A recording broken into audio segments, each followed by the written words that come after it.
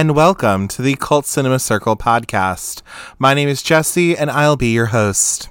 So on today's episode, we are going to head to the hospital to go and welcome our new baby brother into this world. We're also going to, cry ourselves to sleep, if we could get any sleep, having this new baby. And then also, we're going to go on an adventure in the woods with our best friends. But, on today's episode, we are going to be covering a little movie from 1998 called The Rugrats Movie.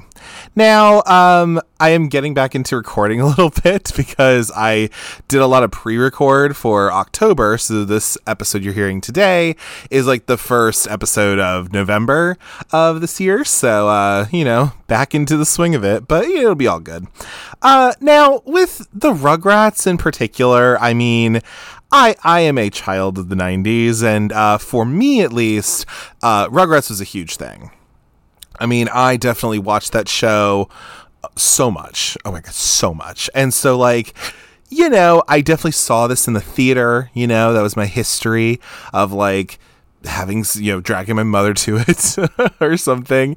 I did the same thing with, Doug, when Doug had his little movie that was released by Disney or whatever, and seeing Harriet the Spy in theaters as well. I was a Nickelodeon kid, so this is a huge deal for me to have seen this, and also right now at least it is on Paramount Plus, for example. It was actually released in November of 1998, so it is actually celebrating. I guess technically it would be celebrating its dear God in heaven. Oh my God, it's been oh, geez. I guess 25 years? Yeah, 25 years. That's so fucking crazy. Oh, okay. Well, happy birthday. Happy early birthday, I guess, to the Rugrats movie. But we'll talk about the movie and all that kind of stuff. But as we normally do on this show. But that's just my history, though, like I said. That's my history, like I said, with this property, if you will. And now that I've learned more about Nickelodeon as a whole, and also just the Rugrats a little bit as well during my research of this episode, I still like the Rugrats, I haven't watched the reboot or anything like that they're doing on Paramount Plus, I believe, and I haven't watched that or anything, but I still really like the original movie, and the original show, but also I did like this movie for the most part, but yeah, we'll get all into that though. We'll talk about, a little bit about the history of this franchise, if you will, the movie itself, and we'll go over the plot of it and all that kind of fun stuff and go into all of that. But without further ado, let's move into some of our figures of this film. So the Rugrats movie premiered at Grauman's Chinese Theater on November 8th, 1998, meaning it is celebrating its 25-year anniversary today when you're hearing this. And then it was actually wide release on the 20th of November. But it premiered on today, which is kind of cool. We're looking at a runtime of about 80 minutes, and then it was distributed by both Paramount Pictures and Nickelodeon Movies, and this is actually the second feature from Nickelodeon Movies, the first being Harriet the Spy, and it's the first Nicktoon to also get its own movie. And then we're looking at about a $24 million budget of this film. So for the weekend ranking gross, this was at number one with $27,321,470. And it was actually the top of the weekend as well. It was pretty much at the top of the box office for a bit until it got taken over by The Faculty, actually, funny enough. And yeah. And I will also say too, so let me go through a little bit. So domestically, it made about $100,494,675, and then internationally, it made about $40 million. So we're looking at about $140,894,675. So this movie does have the distinct pleasure of being the first non-Disney animated feature film to actually gross over $100 million domestically. So now it's been, kind of overtaken, obviously, and it was beat out by the SpongeBob SquarePants movie, of course. But I will say at least this movie does have the distinction of being the first not Disney movie to actually make $100 million. So that's pretty good. Good for you, the Rugrats movie. For like the Rotten Tomatoes score, we're looking at about a 59% from 51 reviews. And then a 50% for about 50,000 ratings. So we're split on it. And then obviously, and then of course it's a 3.1 out of 5 on Letterboxd. But I mean, they're very much like this is a kid's movie, so it's not exactly made for the parents or anything. I guess unless parents liked the Rugrats or something. But yeah, that's what that was. Now, when we're talking about the cast and the crew of this movie, so our particular directors are Norton Virgilin and Igor Kovalev, I believe. So they did this movie, but they also did the Rugrats Go Wild movie, and that is the crossover movie between the Rugrats and the Wild Thornberrys. Also, the Wild Thornberrys is pretty lit too. So, but that was that. I don't even know if they'd worked on the Rugrats TV show like that, but they were brought in for this, so it was a co-direction type of thing going on. The writers of the movie were David N. Wise and J. David Stem, I believe. So there's some guys who wrote a couple different movies. So Jimmy Neutron Boy Genius, which was a movie that came out in the 2000s and then got turned into a TV show on Nickelodeon. They wrote that. They also wrote the sequel to this, Rugrats in Paris, the movie, which has a song by Cyndi Lauper that just makes me cry, and I love it. God, Cyndi Lauper's so good. They also wrote Clock Stoppers, the, Jesse Bradford movie from 2000 or whatever the hell. Why was it a thing? I have no idea either, but they wrote that. And then also, fun fact as well, they also wrote All Dogs Go to Heaven, or at least one of them did. I think it was the Jay David guy. I think he wrote that. But anyway, so yeah, kind of all over the place a little bit. Our composer is the one and only Mike Mothersbaugh. He is one of the founding members of Devo, but he is also like kind of a very well-known composer now. So he did like Cocaine Bear. He did the soundtrack for 13 or the score for 13. He did the Royal Tenenbaums. He's the composer of Drop Dead Gorgeous, and also as well Halloween Town, and a couple different DComs as well, I think.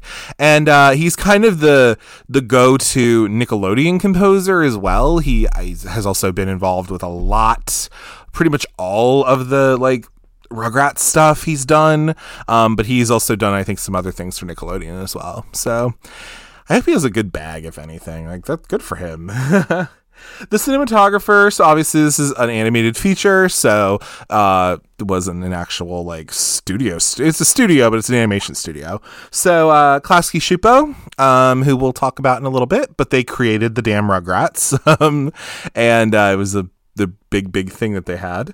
And then the editor is John Bryant and Kimberly Retberg, who I think she might be married now to someone else, and she doesn't have that name anymore, but at the time that's what it was.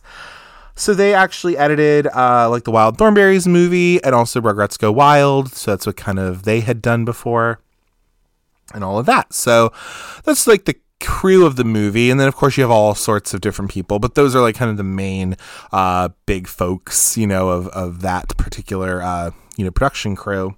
So our cast is kind of a mix of different people that I'll talk about a little bit, but we'll talk about our babies cast. One of the things I think is really cool about Rugrats is legitimately all of the babies on this show were all voiced by women, which is really, really cool to me.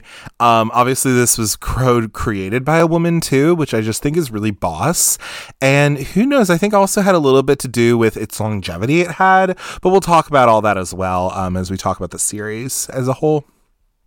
But we have, and pretty much all of these people originated these roles as well. So you have like E.G. Daily, Elizabeth Daily, whatever you want to call her. She's Tommy Pickles. She is from Pee-wee's Big Adventure. She plays Dottie. She's also from Valley Girl. She plays Lori. She's in Better Off Dead, where she, I think, plays kind of herself. But also she is, Buttercup. She is Tommy Pickles. Buttercup from the Powerpuff Girls. She has had like a really interesting career, and a really kind of interesting life too. Like she, was like a musician in the 80s and had like a #1 dance hit. She like got married and had children and also divorced Rick Solomon. That's a whole thing. That's fucking crazy.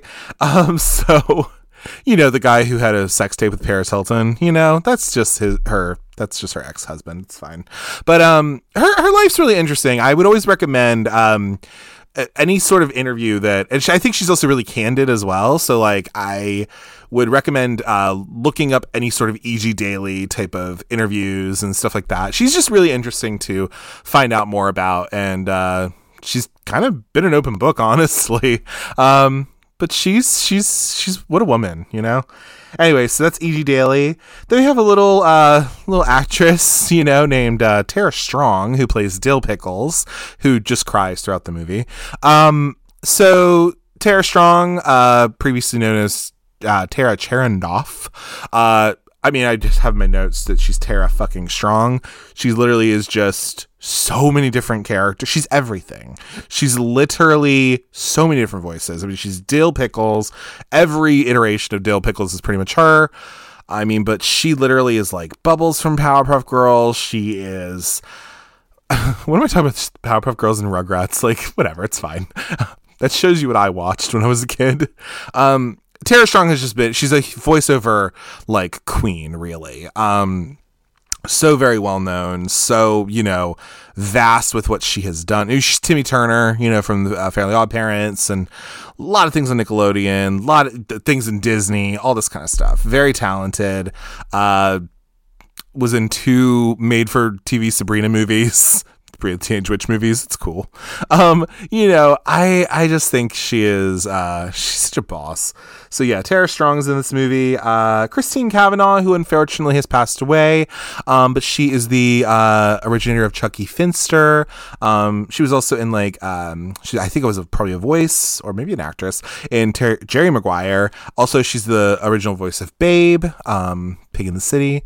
But she's had all sorts of different voiceover roles and things of that sort, and she unfortunately has since passed away, but we love you, Christine Cavanaugh. She just she's such an interesting voice, and I really liked her. And then you have Kath Soucie. So she's also very well known in the sphere. So she was in Zootopia, Space Jam, Curious George. She originated Phil and Lil's character, and also Betty DeVille. Don't worry, we'll talk about Betty DeVille a little bit. But that's them. Tress MacNeille is also in this film. She plays Charlotte Pickles. Tress MacNeille is an icon. She's a mom from Futurama, but also she was in Elvira Mistress of the Dark, where she played the voice of Aunt Morgana and also the newscaster lady in the beginning of the movie. So good. And also a groundling and a friend of Cassandra Peterson. So that's cool. She's also in Spaceballs. And again, she's just had I'm pretty sure she was on The Simpsons for different voices and things like that. So, just really great. Jack Riley, for example, he's Stu Pickles. He was in Boogie Nights, Attack of the Killer Tomatoes. He's also since now passed away, but he was really cool. And Joe Alasky as well. He was Grandpa Lou, and he was in Forrest Gump, Casper, all sorts of movies. I think I don't know if he's passed away, actually. Let me check that real quick. Yeah, but that's kind of your main people, I guess. Joe Lasky's since passed away, unfortunately. You have Philip Proctor. He is Howard DeVille. He's been in a couple different things as well. He at least did that. And then you have Michael Bell does Drew Pickles and Chaz Finster and all that. So he's a big voiceover guy too. He's done a couple different things, a couple crazy things. But yeah, that's him. God, what else? Yeah, those are like the big ones, really, honestly. But then you have all sorts of guest people in this. So, like, you have David Spade as one of the Rangers in this movie. Also, Whoopi Goldberg, her voice as well. Tim Curry is playing the newscaster who shows up throughout, which is then funny because then he's also in the he is one of the only people who's been in all of the Rugrats movies, because he's in this movie. He also voices somebody in the Paris movie, and I think he's also in Rugrats Go Wild because he's Nigel Thornberry. So there's that. Andrea Martin's in this movie. She plays the aunt in the beginning. Love that for her. Of course, Cree Summers in the movie because she's Susie Carmichael, and Susie at least has a little role in this. A couple different things, like Margaret Cho plays like the cop, like the lady cop in this, and also like Edie McClurg is like one of the nurses at the when Dee Dee's gonna have her baby, and all that kind of stuff. And there's this scene where all of these babies are singing. We'll get into it, but that is a collection of different song people, musicians. So like Lenny Kravitz, Iggy Pop. We won't talk about it. Lisa Loeb, who's actually a fan of the Rugrats, and had a song on the soundtrack all day, which is cool. It was a banger. And also 2 of the B-52s were also a part of these baby singers. Beck was one. Lou Rawls was one. Yeah, dude, all over the place. So I don't know, man. It's so crazy.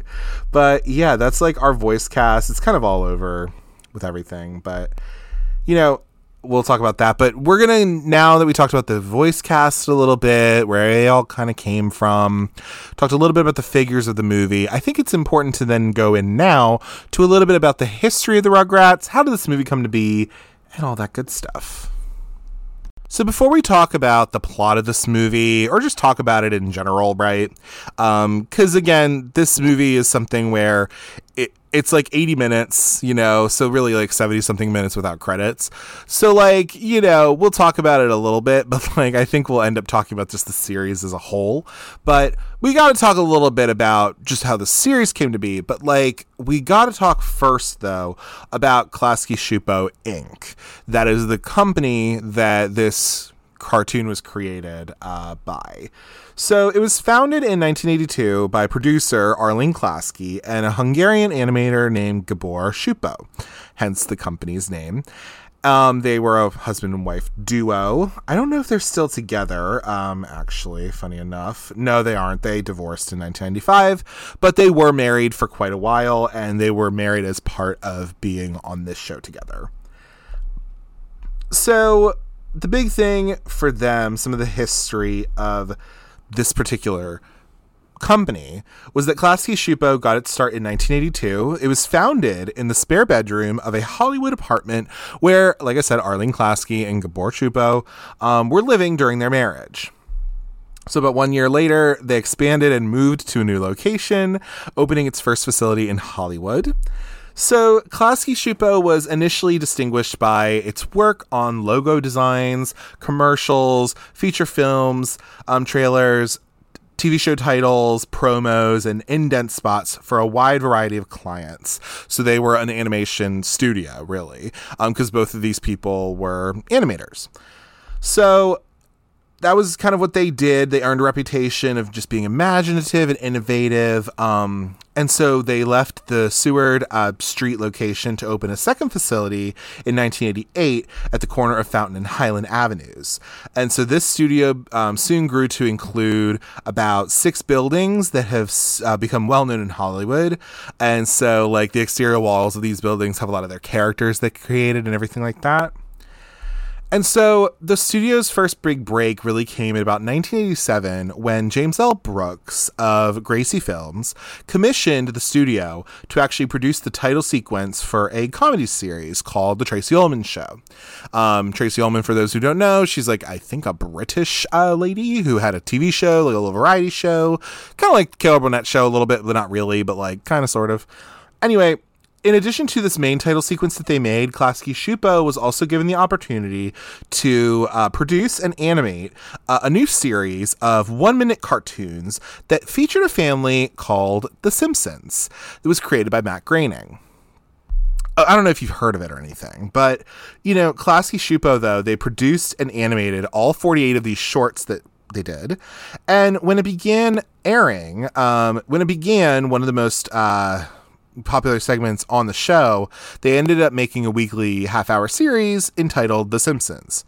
Again, I don't know if you heard the show or anything, but I don't know. But maybe they have a whole part of a theme park that's it doesn't matter, whatever. But yeah, Klasky Schupo, they oversaw and animated every episode of the first 3 seasons of that series. And that resulted in the studio sharing the 1989 to 1990 and 1990 to 1991 Primetime Emmy Award for Outstanding Animated Program with Gracie Films. So needless to say, Klasky Schupo, they got a break. They got a pretty big break when it came to doing part of the Simpsons stuff, which was cool. So they did the Do the Bartman little music video that they did, which was kind of a big thing. Actually, one of the animators was actually the one who conceived the idea of the Simpsons having yellow skin and Marge having blue hair, kind of a thing. So that's kind of cool. And so in 1992, Gracie Films switched domestic production of The Simpsons to Film Roman from 1992 to 2016. So Schupo was asked by Gracie Films if they could bring in their own producer to oversee the animation production, but declined, stating that they wanted to tell me how to run my business. And so Sharon Bernstein of the Los Angeles Times wrote that Gracie executives had been unhappy with the producer Schupo had assigned to The Simpsons, and said the company also hoped to obtain better wages and also working conditions for animators at Film Roman. And of the 110 people he employed to animate The Simpsons, Schupo had to lay off about 75 of them. So that happened. But, so they ended up not being a part of The Simpsons any longer, for whatever reasons and all that. But then they did get a little bit of a boon when in 1991, so I found this information from a little documentary I've mentioned before that I've watched called The Orange Years, which I think might still be on Hulu. I hope it goes to Tubi so that more people can watch it, honestly. But it's about Nickelodeon as a whole and its whole history, and it does focus on the 90s Nickelodeon television shows and things like that. And one of the ones that they do mention about is literally the Rugrats, obviously. But the basic idea is that Nickelodeon started making their own content because a lot of their stuff was really coming from acquired programming, stuff that was not original to Nickelodeon, and things like that is what they were doing. So when they had the chance, they kind of got a big break with Double Dare, for example, and even something like Hey Dude, when they started making that. So they were like, all right, well, we're a kids network and we should have some kind of animation that is our own. And so Vanessa Coffey, who was the executive at the time, she was the development executive for animation, she was brought in, and they were looking for talent to pitch stuff to her to create these, what were then we end up calling Nicktoons. And so the 3 Nicktoons that ended up getting chosen were created by Jim Jenkins, this show, Rugrats, created by, Klasky Schupo, and then Ren and Stimpy, created by John Kricfalusi. Blah. But all of those ended up being the Nicktoons, and needless to say, with the Nicktoons, that became a big deal because this was a way for Nickelodeon to kind of really set themselves apart when it came to children's programming and things of that sort, because they made their own cartoons, and all of these cartoons really hit it big. Truly, Ren and Stimpy, again, we won't talk about John Christopher Lucy. Go watch Happy Happy Joy Joy, the documentary about that, because you'll learn all about him and how much of a piece of shit he is. But, but like Ren and Stimpy was kind of like the, how did the hell does this get on Nickelodeon? But like it was very like subversive and weird and just like all this, right? Doug was so just very much like kind of slice of life a little bit, which similar to the Rugrats, I think kind of was a little bit. But Doug was very much about like kind of the preteen thing going on, very slice of life, very Jim Jenkins, of him, which was great. That then ended up going to Disney. But the Rugrats though, too, I think with the Rugrats, that was really just, it's not hard to say, I guess, but like as somebody who lived through it, I mean, Rugrats really was for the longest time, it was the longest running TV show on Nickelodeon. Truly was. And it still is kind of one of the longest running ones that they had. It lasted for a good 10 years. Actually, I think it was on for 13 years, if I'm not mistaken.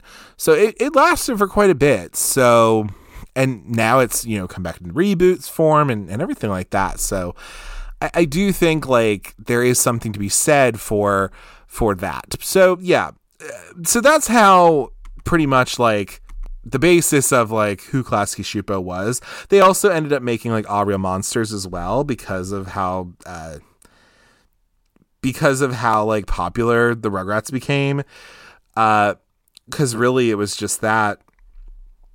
During the time that Our World Monsters happened, they actually ended production on Rugrats due to the 65 episode rule, I guess. And then when Rugrats went into syndication, it exploded in popularity and the ratings were skyrocketing and advertising went off. Like it just, it prompted then Nickelodeon and Klasky Schupo to resume production on Rugrats.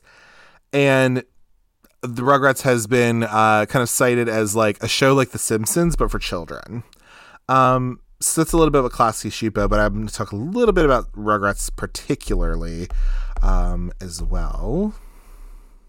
So this show premiered on August 11th of 1991, along with Doug and the Ren and Stimpy Show. And again, we had an initial installment of 65 episodes that spanned over 3 seasons, and all that good stuff. But again, Rugrats was formed by Gabor Schupo and Arlene Klasky, along with Paul Germain in 1989. So Klasky Schupo had the animation firm and all this stuff. Again, they had all of that, what I just told you. But the trio decided to create their own series in reaction to a Nickelodeon that was trying to make their own TV shows. Vanessa Coffey approached them to make a pilot and everything. And so they did end up making this with Nickelodeon. Peter Chung, who, along with Klasky Schupo, co-designed the characters and directed the series pilot, as well as the opening sequence, he stated that Gabor wanted the babies to look strange instead of cute. So, like, the production was completed in 1990, and they submitted it over to Nickelodeon, who tested it with a pilot of children. So the pilot was tested on children, and it seems like it was good feedback. So Jerry Laybourne, then approved and bought the series, and then Chucky and Angelica were actually added after that. Once the pilot went to series.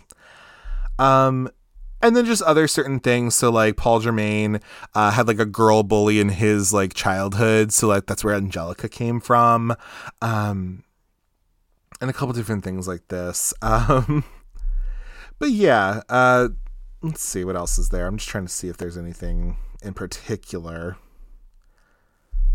But yeah, I think it was just interesting to see this kind of idea of these babies just like talking amongst one another, and then also the parents not knowing that they're talking, obviously, and just them staying in the same age forever. It was really weird, but you know, it's fine.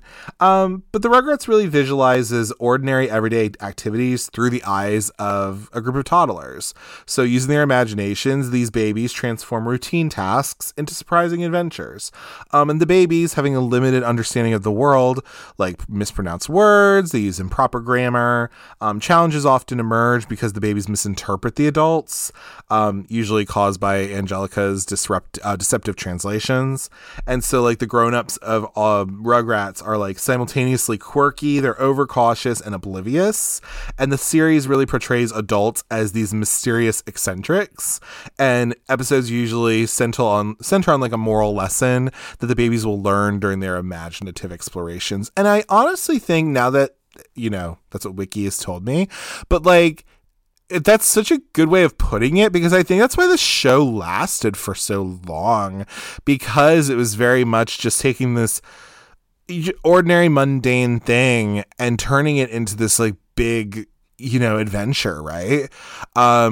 Whether it be you go to the doctor for the first time, or when you know, you have that kind of thing, or like, or when you get your hair cut for the first time, or like whatever, I don't know, or like, you know, you don't know anything about like being an adult, right? So like the big thing that people like remember with like the Rugrats is the episode where like Tommy and Chucky, they like have a dream or something, and like they are just like big people, and they go to their job, and they're paper pushers and stuff. Like that is so much like a comment on just like what it's like to be an adult and have to work, right? But like also it's just like, you know, that's something where people are like, oh my god, no, I'm just that. Like that is who I am as an adult, really. I'm just a literal kid, like a baby, just like in a adult body, being like, I don't know what the hell I'm doing, you know what I mean? So but I think there's that level of nostalgia. It's something where it is simplistic. It's very much like,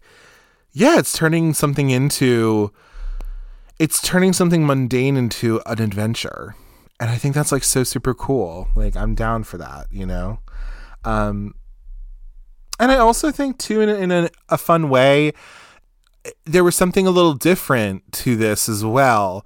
So like seeing specific things like a, you know, Jewish representation, I will very much tell that anything I know about Hanukkah or Passover, being that I'm not a Jewish person at all, anything I know about like Hanukkah or Passover or any of that stuff literally comes from the Rugrats, because I have watched these TV episodes, and they teach me all I need to know. So it's like, there you go. But that's exactly what it is. But seeing that on TV was really interesting. Obviously you could like be like, yo, was Betty DeVille like a low-key lesbian? You know what I mean? She had a husband? Like, what?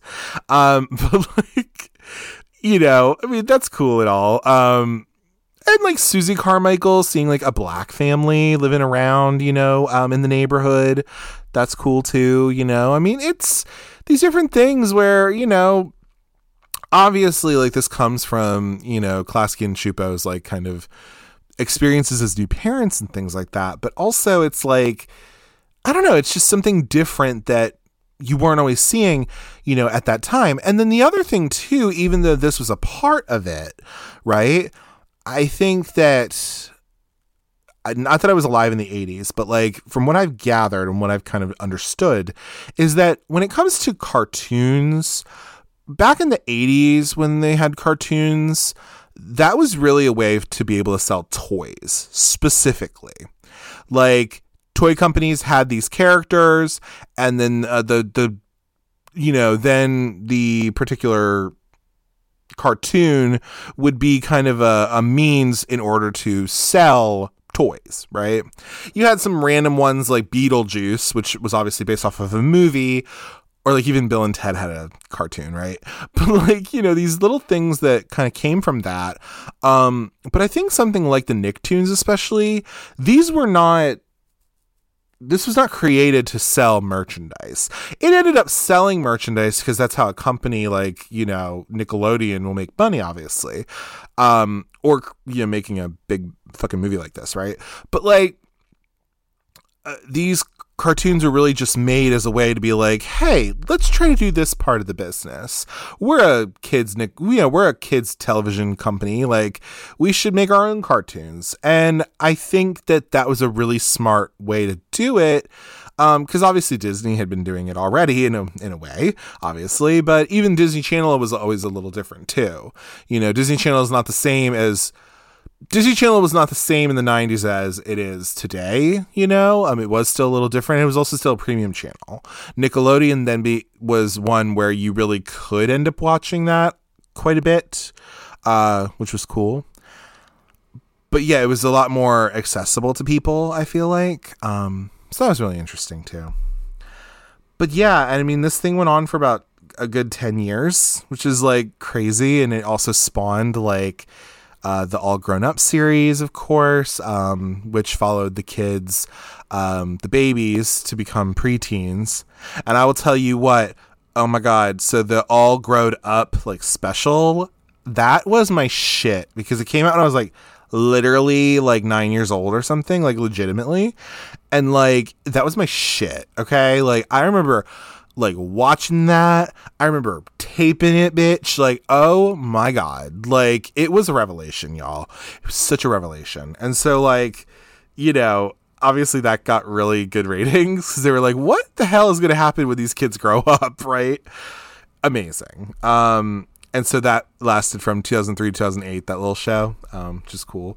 But then Rugrats itself ended in August 11th of 2004, which is funny because it also like premiered that same day, like 13 years before that, which is crazy. But yeah, that's a little bit about that. And then, just like the reception, I mean, obviously this had like crazy ratings. It was one of the highest rated TV shows on Nickelodeon. It got pretty like positive reviews from critics and fans. Apparently Steven Spielberg referred to the series as one of the several shows that was one of the best children's programming at the time. He described Rugrats as a sort of TV Peanuts for our time. And it was also just a huge point with Nickelodeon. So Simya Zarghemhi, who she was the president of Nickelodeon at one point, she no longer is, but she was the president from 2006 to 2018. So she has talked about, for example, she said that during the past decade, when she was, president and all that, Rugrats has evolved from a ratings powerhouse, being the number one children's TV show on TV, to pop icon status. It has secured a place in the hearts of both kids and adults who see it from their own point of views. And yes, there was that. Jeff Jarvis reviewed Rugrats and stated that when The Simpsons was a segment on the Tracy Ullman Show, it was just a belt joke with hip pretensions, and as a series, it grew flesh and guts. It was my favorite cartoon until I discovered Nickelodeon's Rugrats, a sardonic, sly, kid's eye view of the world that skewers 30-something parents and Cosby kids.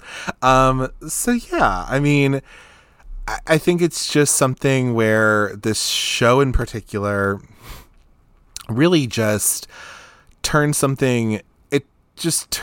everyday situations into something that was so cool. And it really, I think, spoke to kids, which is why it was something that lasted for so long, as a kid who was the target audience.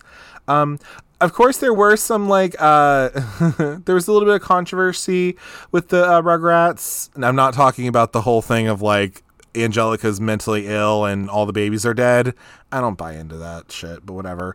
It was noteworthy, I mentioned earlier, for depicting, observable, identifiable Jewish families. So, Jewish, Christian, and Muslim religious groups gave the series high praise for their, special holiday episodes. Nonetheless, though, at one point, the Anti-Defamation League and the Washington Post editorial page castigated the series for its depiction of maternal grandparents of Tommy Pickles, who accused them of their characters' designs of resembling Nazi-era depiction of Jewish people. So that's not great. But they did get about 20 different...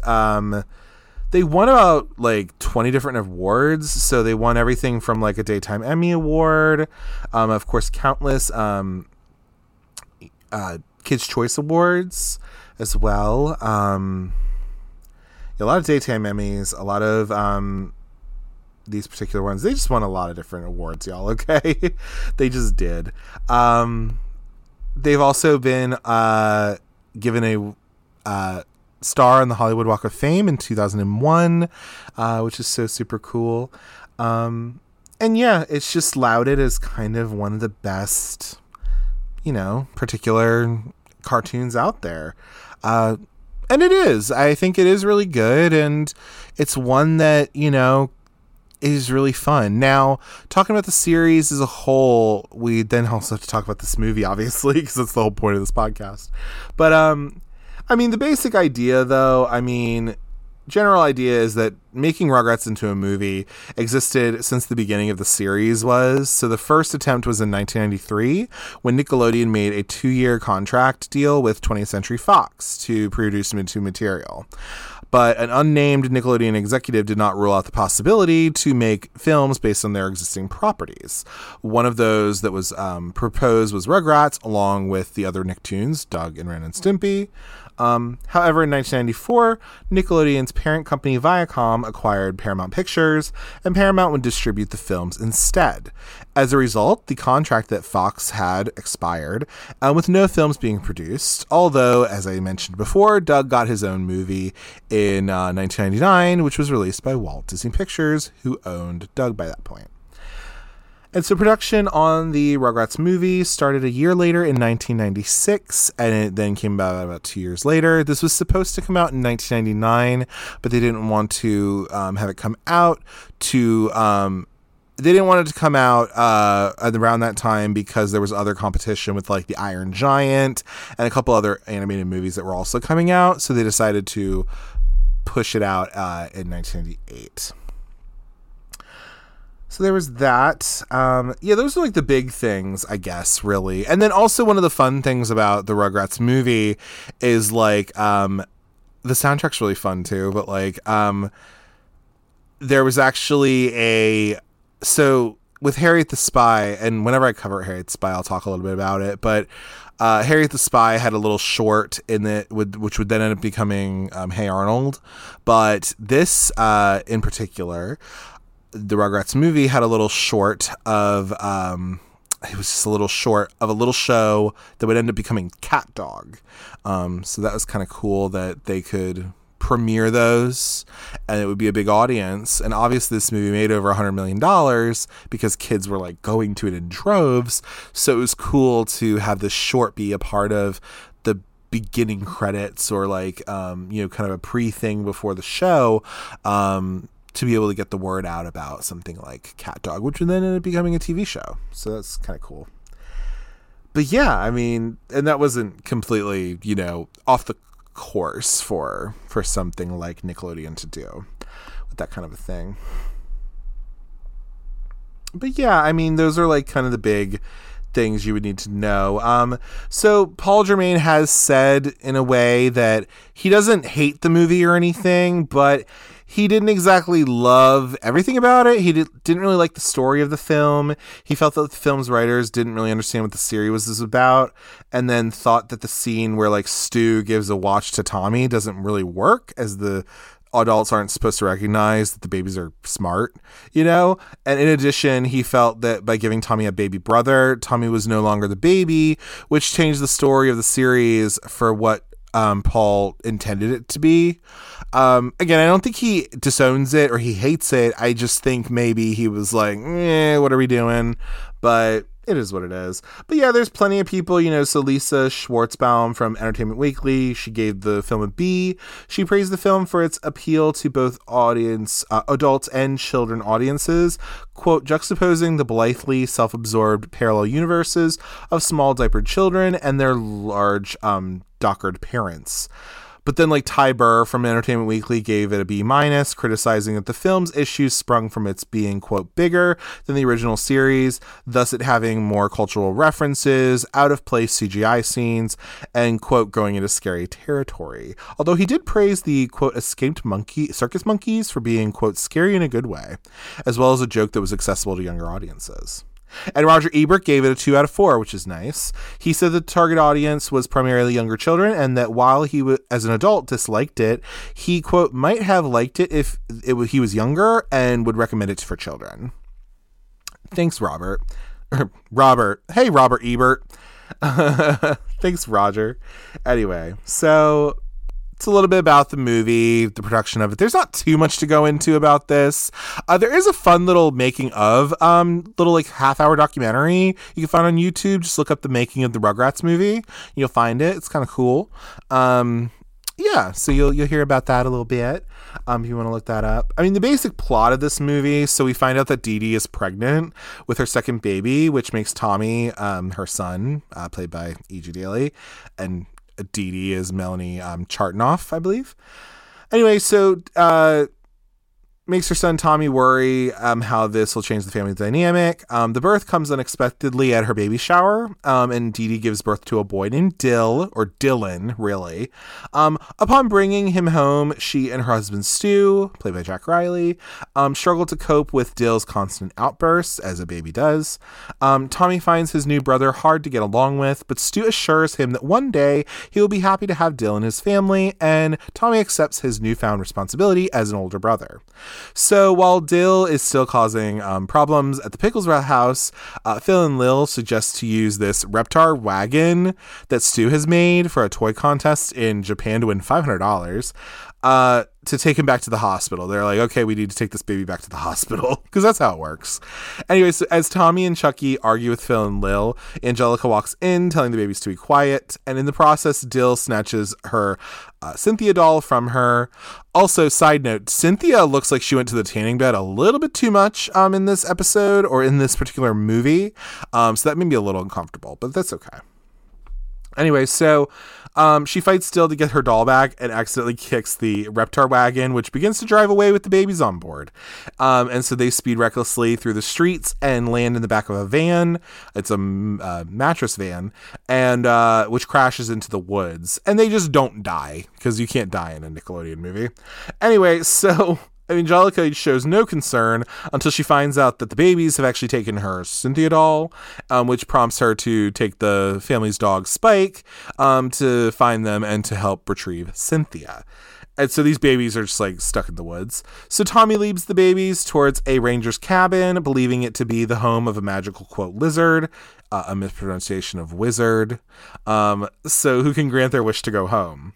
Unbeknownst to them, they are pursued and hunted down by a bloodthirsty, ferocious wolf.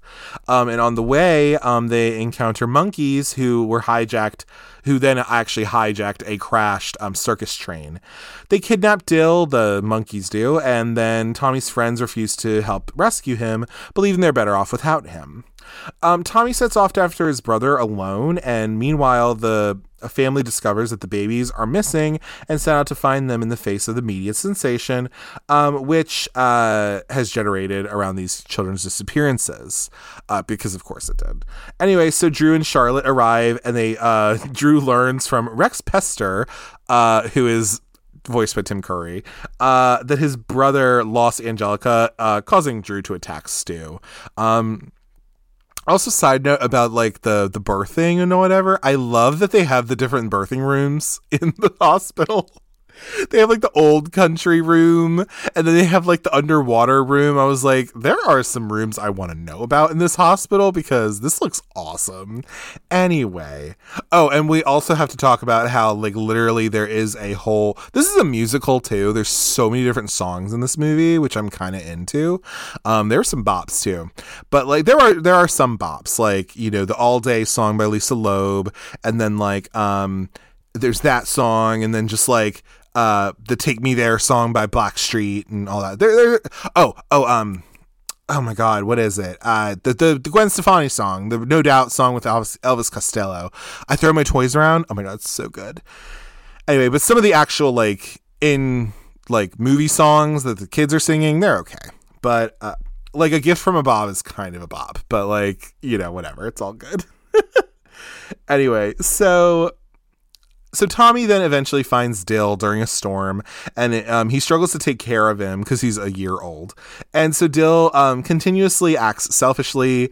Tommy eventually loses his temper and is about to pour mashed banana baby food onto Dill for the monkeys to eat him, which is very disturbing, by the way.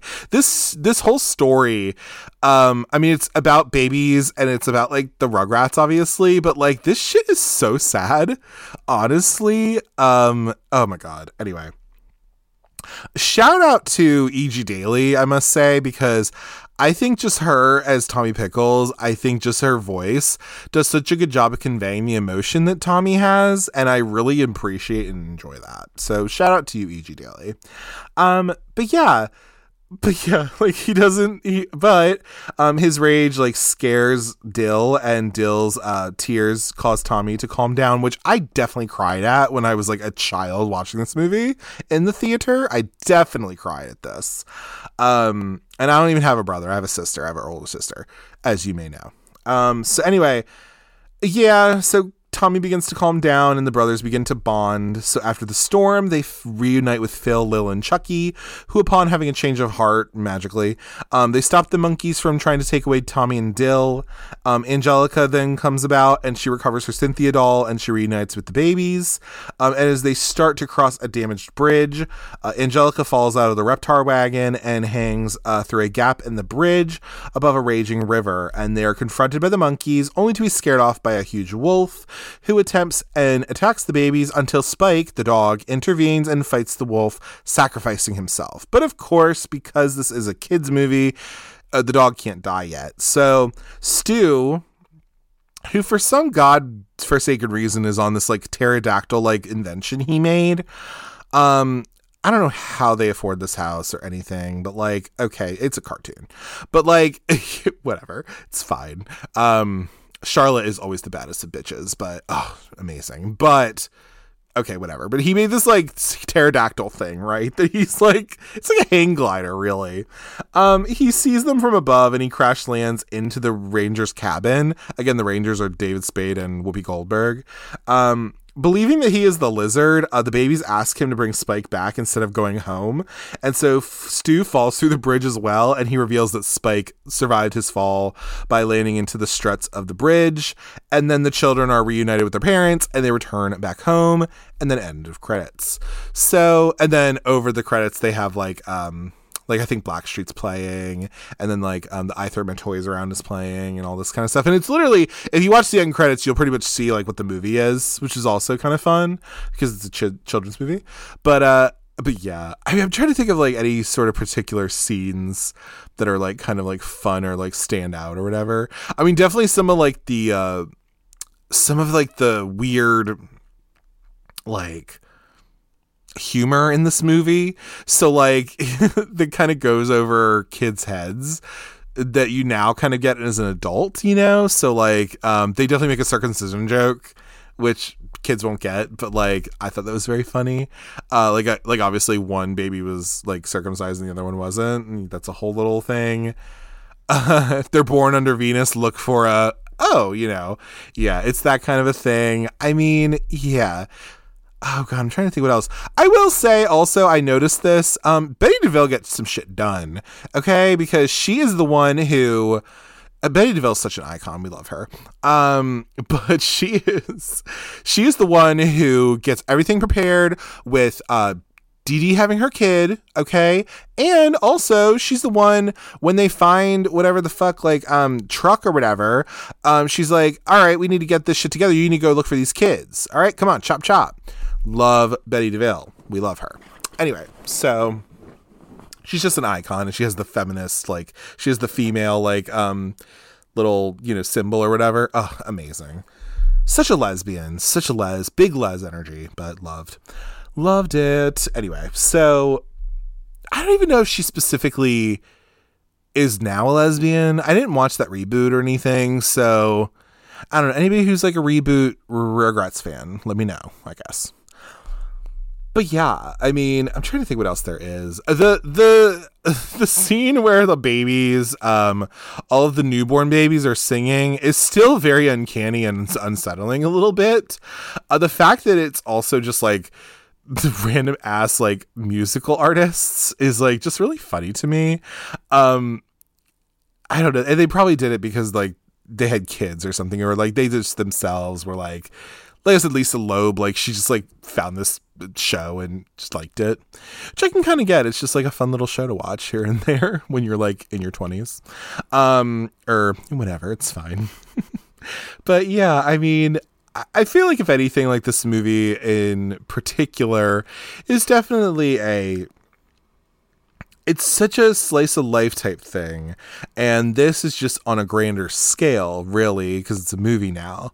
And so I think that if anything, I guess in terms of like cult status, I mean, I think like, if anything, just having this be the first Nicktoon movie was kind of a big deal, you know, and obviously it made a lot of money, because of course it was a children's movie. And I think children's movies sometimes end up into the cult, if you will, just because, you know, because it's not the same as like just regular feature films all the time, you know, especially live action stuff. It just isn't. And I just think like Nickelodeon, I mean, it was a huge network, obviously. And like, you know, Rugrats obviously is a very popular thing, but you know, it's so weird. And again, maybe it's because I'm just turning into dust as we speak, but like, you know, I don't know how many people watch the Rugrats anymore. I don't know how many young people watch the Rugrats anymore, you know, the old one, and would know about this movie or anything like that. So it's like, I just think it's so important to always, you know, support this art that you like. And Rugrats is always something that is very close to my heart. It's something I grew up with and I really loved at one point. I remember playing like the PS1 game and like just being so interested in this little show that was so cool and was just kind of like weirdly done and drawn. And you know, Klasky Shupo has now gone on to like do so many different things. You know, I mean, they did like Rocket Power, As Told by Ginger, which of course, you know how I feel about As Told by Ginger, you know, and all these different shows, but it really started, I think, with something like the Rugrats, you know, and just being able to, because as you'll notice as I move through the rest of the episodes I'll be doing for next year and all this, you know, I want to make sure I'm paying respect and some homage, not homage really, but like being able to bring up these movies and something that means, you know, something to me, you know, and to hopefully you as a listener and all that. But I just think with Rugrats specifically, like I really loved the show. I did see this movie when I was a little young child, and I probably, of course, liked it because it was for me, you know.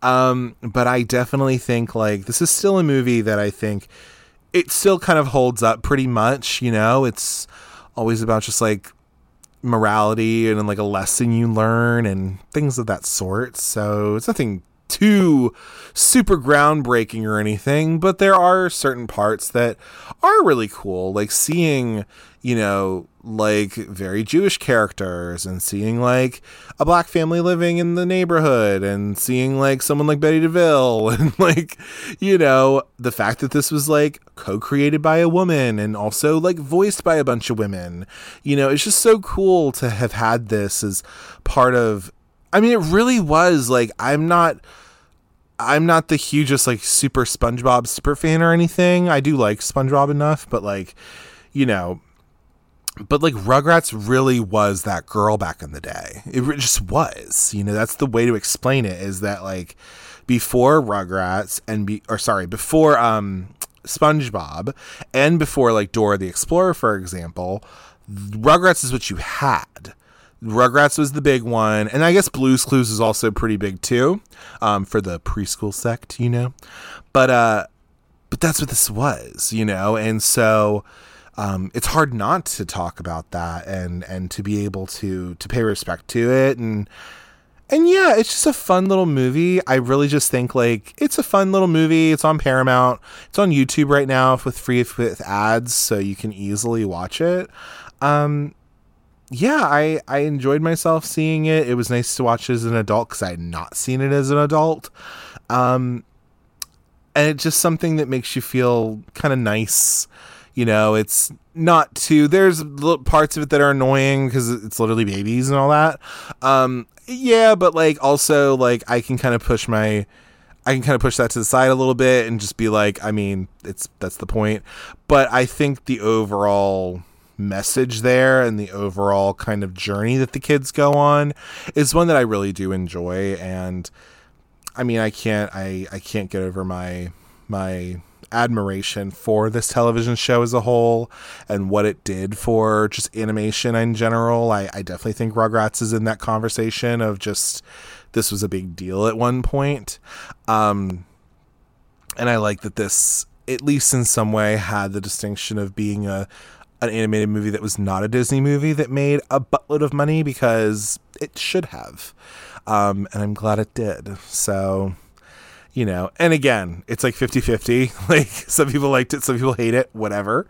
But I am somebody who I still think does enjoy it, and I do like the series as a whole, and I will always sing the praises of Rugrats and all of that. But that's pretty much what I would say. I would say it's a fun movie. If you want to see if your kids like it, great. If you have children, or even if you yourself are like a big kid and you like animated stuff, it's always good to go back and watch things and, see how you feel about them now. And I'm glad I did that with this particular series and all that, in this particular movie as well. So yeah, I give at least a thumbs up on the Rugrats movie. It's a fun movie, and give it a shot. I don't think you'll regret it.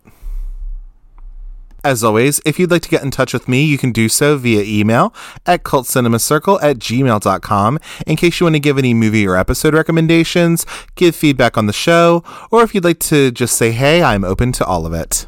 If you'd like to follow the show on social media, you can do so on Instagram and Instagram threads at Cult Cinema Circle. I tend to post what I'll be covering for the next week on there, post stories, things like that. On X, I'm at Cult Cine Circle. On there, I don't really post a whole lot, but if you want to follow the show, it's there for you to follow. And then on Letterboxd, I'm at Jesse, Jesse, Kremp, Kremp, all one word. On there, I log little movie reviews, I'll log what I'm watching, and then it's also a nice way to kind of see what I might be covering on the show in the future. Be sure to rate, comment, and subscribe to the Cult Cinema Circle podcast on your podcatcher of choice, whether that be Apple Podcasts, Google Podcasts, Spotify, or wherever you get your podcasts. I'm pretty much on all of them. Be sure to leave 5 stars and a 1 to 2 sentence review about the show, so we can grow the audience and then just spread the love all around. Be sure to tune in next week to the Cult Cinema Circle podcast, where returning guest Pickens Behringer and I will be covering all 9 movies in the Texas Chainsaw Massacre franchise. All I've got to say is, who will survive and what will be left of them? As always, thank you for taking the time to listen to the Cult Cinema Circle podcast. And remember, in my day, we had plenty of fun throwing rocks at each other. Big bag of dirt clods. That's what the kids want. Take care. Bye.